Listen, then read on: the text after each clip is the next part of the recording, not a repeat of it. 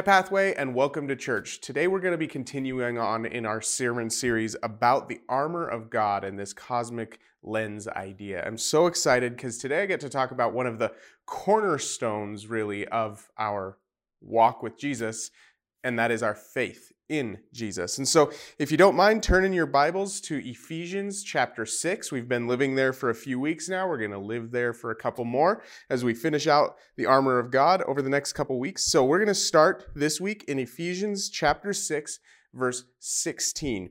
So once you get there, let's read it. It says, above all, taking the shield of faith with which you will be able to quench all the fiery darts of the wicked one. Let's pray. God, we thank you so much that you have given us this book to study from, this understanding of who you are, Lord, this way that we can get to know you more intimately. Lord, as we seek out your face today, I pray that you would reveal yourself to us, that we would enjoy your presence, and that we would be blessed by what you have to say. Lord, that we would be encouraged in our walk and in this battle, Lord, that we are fighting. I pray that you would just be here with us and that we would just humbly come to you and ask for more.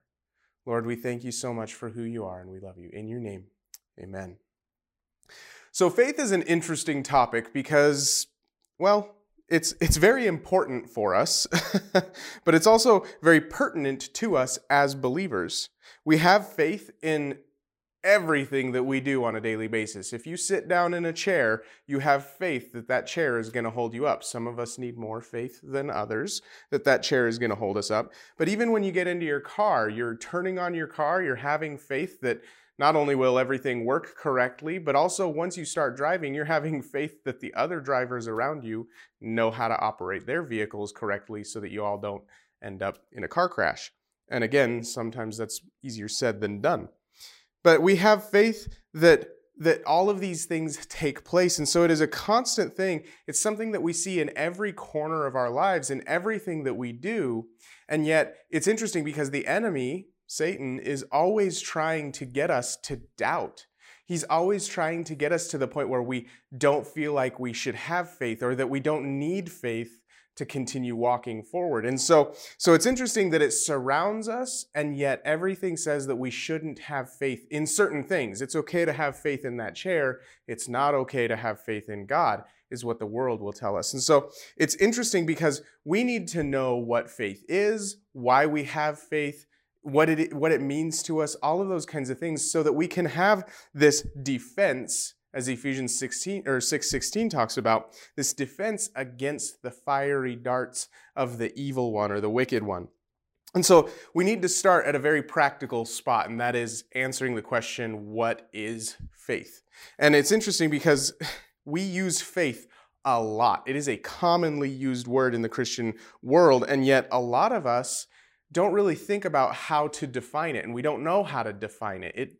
It's kind of this nebulous thing where it's like, well, if you got it, you know what it is. And so defining faith can become difficult sometimes.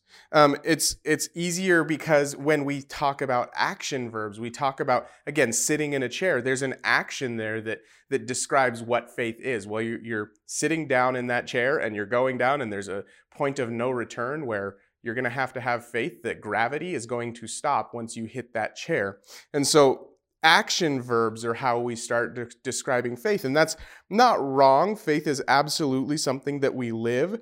It is something that we practice.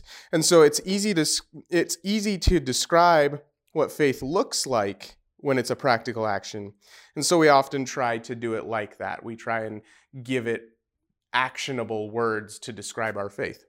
And again, not wrongly so, but I do believe that we need to go to the Bible and we go to Scripture on finding out what faith is to us. And so I believe Hebrews 11 verse 1 gives us as believers the best definition. It says, now faith is the substance of things hoped for, the evidence of things not seen.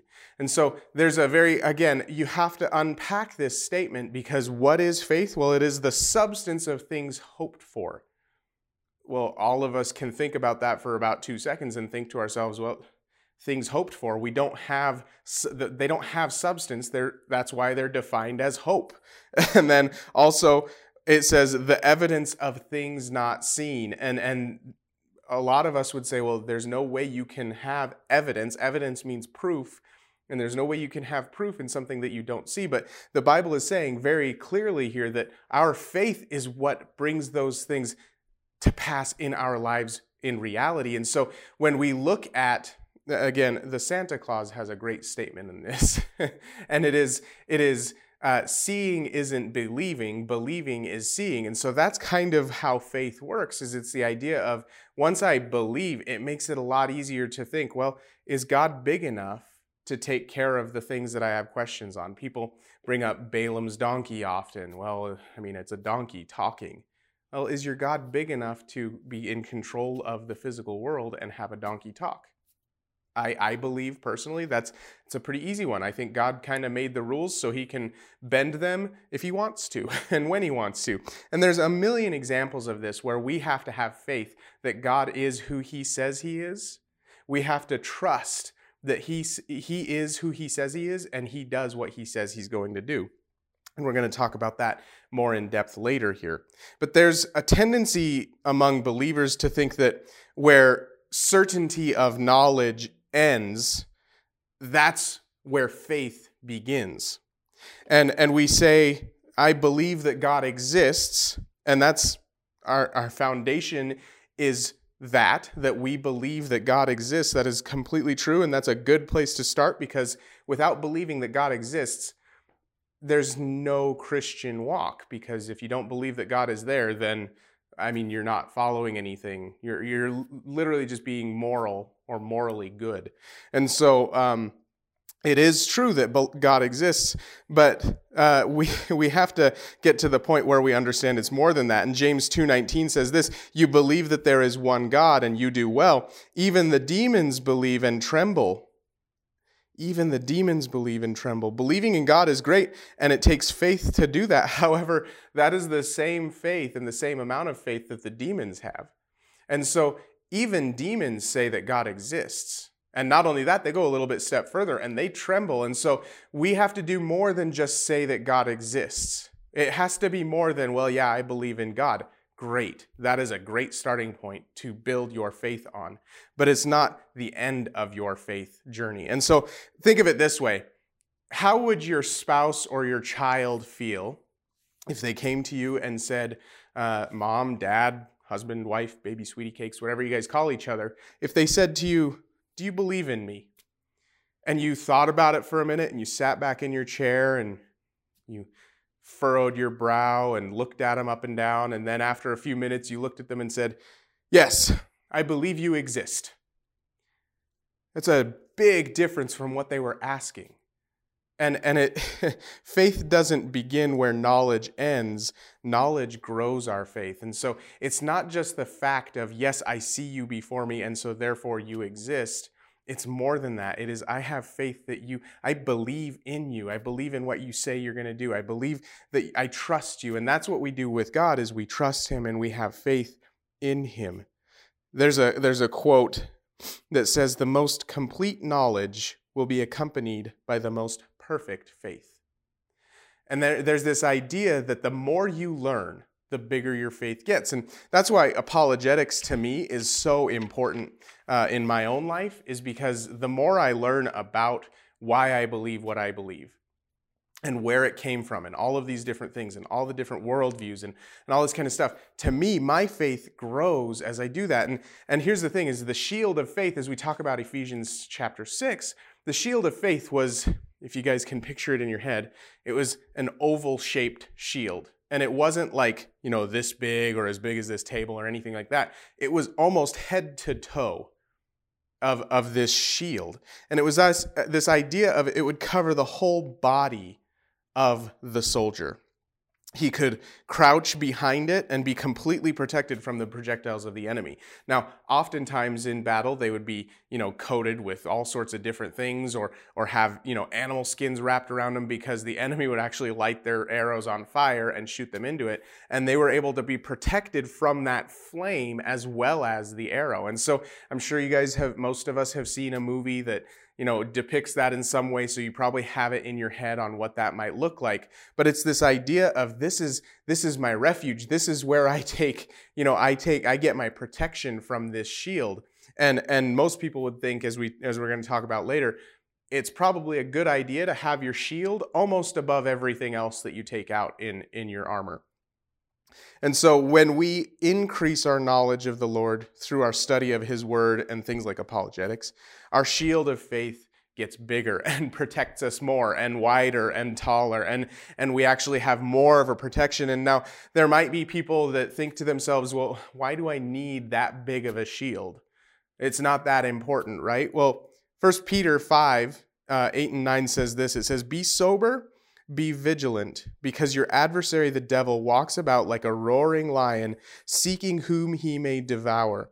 Resist him, steadfast in the faith, knowing that the same sufferings are experienced by your brotherhood in the world." There's this idea that Satan is looking to get you, and he's waiting for someone to drop their guard. A friend of mine, we watch this show called Hostile Planet. And every time we turn it on, it looks like just little baby animals getting killed in random ways. And we were thinking about it, and it's like, well, no, duh. Like, that is the world, is the innocent, the unprotected, the children of the world, or the baby animals of the world are always the ones getting eaten because they're the slowest. They're the ones that haven't learned how to swim fast or how to run fast yet. And so it's that same idea. Satan is walking around trying to find that one person that doesn't have their shield, or is just barely beginning their faith walk, so that he can devour them, because he's gonna pick off the sick and the little first. And so it's no different in our spiritual battle as it is in the real world. Our faith goes to new levels as we resist him, however. Our faith grows as we resist the devil, and we must be steadfast in it. And so there's this idea of standing up and standing firm and standing against what's coming against us, and not running away from the projectiles that are coming down, but standing up and holding our shield tight to our chest or wherever else that protects our body. He wants to take you out, and the lies that he tells are very coercive. See, he's very good at this, and he knows how to take you out. He knows what works against us. He knows what kinds of things you're going to be listening to. He knows what kind of temptations to put in front of your face to get you to put your shield away. He tempts us to believe that God doesn't care, or that he's not even there. He tries to tell us that our sin isn't as bad as other people's sin, or the better one is that sin doesn't even exist. And he works, and even the devil doesn't even exist. Satan doesn't exist. And there's a great Keith Green song called "No One Believes in Me Anymore." And it's this idea that Satan has convinced the world that Satan doesn't exist. And so he can run rampant in the world because we're not trying to resist him. We don't believe that he's actually there. And so, I had a band director in high school that told me flat out he has never sinned in his life. And he told me that he never would be convinced that he has sinned. And so there's this idea that, that's not me. That's just some religious hierarchy that they get to make you obey and give your money. And there's this cynicalness, but the battle that we fight is very real. It is very real, and we need to be very prepared for these projectiles to come, because they will come and they will pierce us. The question then becomes not, why does he do it? Because we know why he does it. He wants to take us down with him. But more, why do I believe it? Why do we tend to put down our defenses? We put them down and we ignore the burning arrows that are flying towards our faces. We do that, and it's just weird that we do that, but we put our guard down for many different reasons.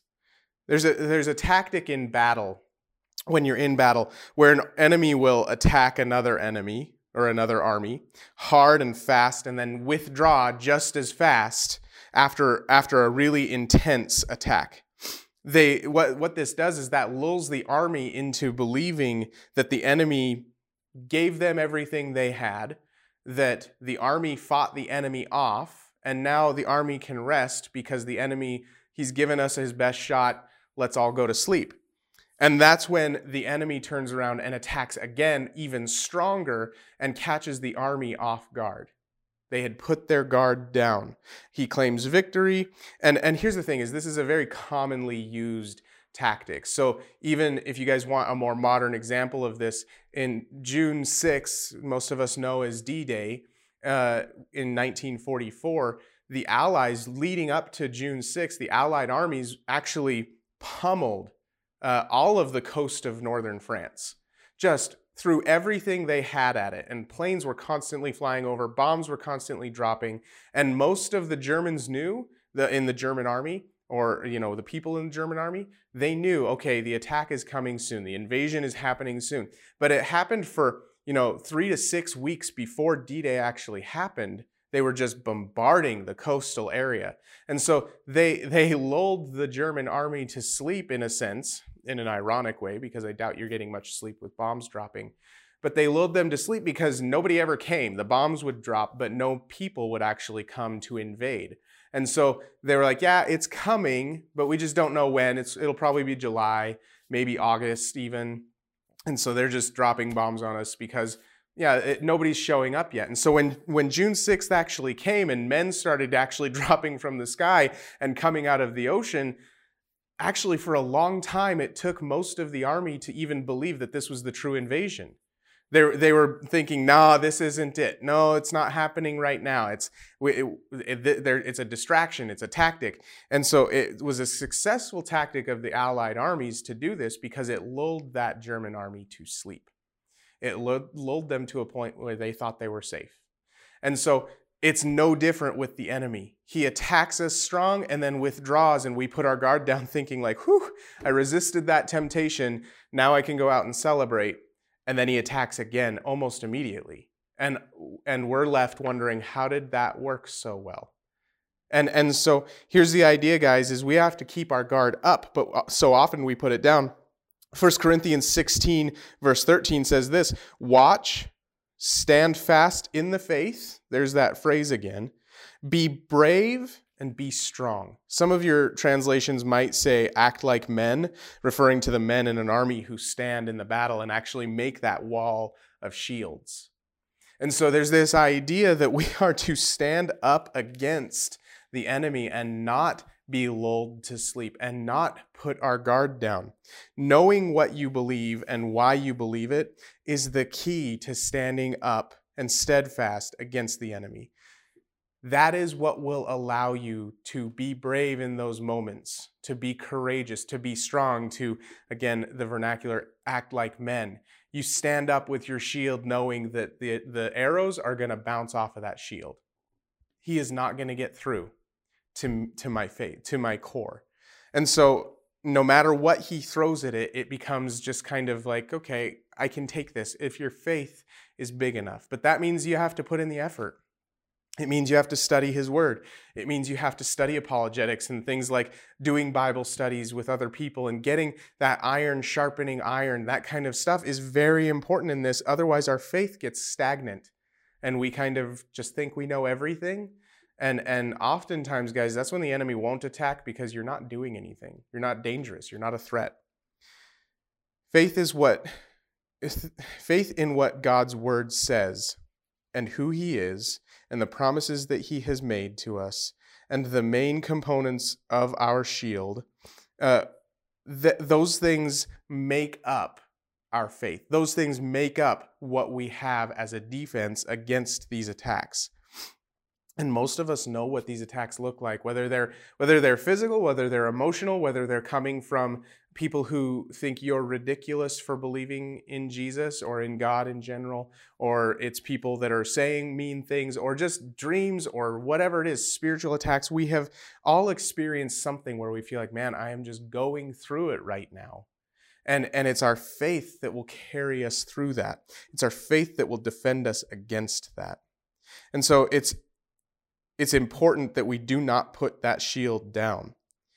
We think the attack is over, and that's when the enemy is inclined to attack. As soon as we put that shield down, we think, okay, we're safe. And that's when he attacks us. That's when he gets us. And there are times even still that we put our guard down due to our unbelief.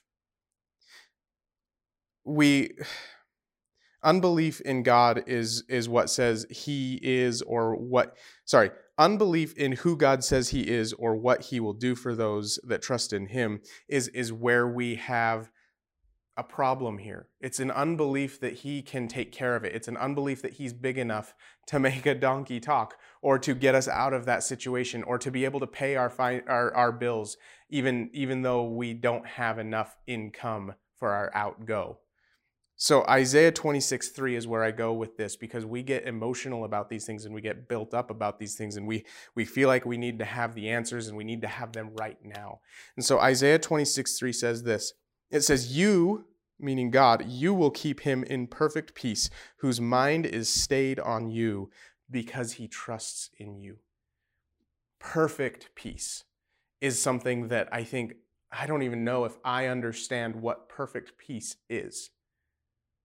It is something that is so sought after, and yet we so often miss it because we get in our own way. And so how do I have perfect peace? I have my mind stayed on the Lord. And guys, I know that a lot of people say, yeah, I get it. You get to work in a church. I have to work in the real world. I don't get time to stay my mind on the Lord and just rest in him. And can I tell you, it's all about what kind of time you make of it. And it's important that we don't say, well, I can't find time to spend with the Lord. You're right. You'll never find time to spend with the Lord. The enemy will do anything he can to never let you have enough time to spend with the Lord and to study his word. You have to make that time. You have to set a date and keep that date with the Lord and say, no matter what, I am going to put my mind on you right now. No matter what, I am going to commit to giving. And no matter what, I am going to commit to serving. No matter what, I am going to commit to studying your word and to worshiping you and to prayer time. And so these things are the ways, and we've talked about that with abiding in Christ and things like that. They're so important to our faith, and that's what builds our faith up. And again, just the image of the more you build your faith up, the bigger that shield gets and the more protected you are from all of the attacks. That doesn't mean that the attacks stop. It means that you are protected from them. So that perfect peace is so important, but it comes only when we have our minds stayed on him. Our minds have to be on him. And that really is what faith is. Our minds just revolving around the Lord and his ways, his word, what he wants for our lives. That is so important. And 1 John, when we have that, we will have a victorious faith. And so I want to read 1 John chapter 5, verses 4 and 5. It says, "For whatever is born of God overcomes the world. And this is the victory that has overcome the world, our faith. Who is he who overcomes the world but he who believes that Jesus is the Son of God?" When we believe that Jesus is the Son of God, when we trust that as the word, it changes who we are. It changes how we talk. It changes what we post on Facebook. It changes the way we live our lives. It is so important that we understand that when we come underneath Jesus Christ as our personal Lord and Savior, he changes everything in us, not for the bad, but for the good. He changes us to be more like him, which he was perfect. So I think we want to be more like a perfect person. When we place our faith in Jesus Christ, we overcome the world. We overcome the things of this world. We overcome the fights of this world. We overcome the complaints of this world or the temptations of this world. All of those things are overcome when we place our faith in Jesus. It's the idea of complete victory over an enemy. A rout is what they would call it. A victory where the enemy doesn't even have a chance is when we place our faith in Jesus Christ. Our faith allows us to block the attack against him, or against us from him, is how I should put that. The other parts of this armor are working together with the shield, and now we get to not just stand there and take the attack, but we can attack against the enemy. And really, that's not anything that we do against Satan. I want to be clear on that. It is us going out and making disciples. Think of yourself, if you want to keep in the battle vernacular, we are medics on the battlefield. That's what we do. We don't shoot a lot. We go and we help people come back to Jesus and become part of this army of medics with swords. It's weird and it's fun because I like battles. So there's just this idea, though, guys, that we aren't just sitting back and taking it. We are actually bringing the fight to the battlefield. Romans 8:31 says this, "What then shall we say to these things? If God is for us, who can be against us?" We have that confidence that we can go forth and we can fight this battle because we are protected. We are protected by God and we are protected to do His will. We have faith that Jesus is who He says He is and that He is able of saving us from all evil. Turn in your Bibles, if you will, to Romans chapter 5. I just want to read a quick passage. It says this, it says, "Therefore, having been justified by faith, we have peace with God through our Lord Jesus Christ, through whom also we have access by faith into this grace in which we stand, and rejoice in hope of the glory of God. And not only that, but we also glory in tribulations, knowing that tribulation produces perseverance, and perseverance, character, and character," keyword, hope. "Now hope does not disappoint, because the love of God has been poured out in our hearts by the Holy Spirit who was given to us." Guys, we have hope through our faith. Our faith brings hope to us. And Hebrews 11:1, again, faith is the substance of things, what? Hoped for. Our faith gives us that tangible that we so often want with our faith. And so remember that we are able to see God through our faith in His Word. It is so important that we take shelter behind our faith when the fiery darts of the enemy start to fly towards us. Don't stand out in the middle of the battlefield unprotected. Make sure that you are working to build that shield up to protect yourself as much as possible. We must take up the shield of faith because without it, we literally have, get this, no hope. We will just die on the battlefield, and then we'll become a casualty. The battlefield is no place to wander off and just kind of be wandering. It's no place to go unprepared. We need to have our armor on when we go out into the battlefield. Otherwise, we're in trouble. So this week, let me challenge you to take up your shield of faith in Christ. Hide behind Him when temptations come. When things are overwhelming, when all hope seems lost, He will protect you from the fiery darts of the enemy. Let's pray. God, we thank You so much that You have given us this hope, that we have this ability to have faith in You. We love You, and we just want to work together to stand firm in our faith. We thank You so much that You love us and that You protect us and that You, Lord, that You take us into Your family. We ask that You would just bless our week as we walk forward in new faith, growing faith, and a faith that is real for us. In Your name, amen.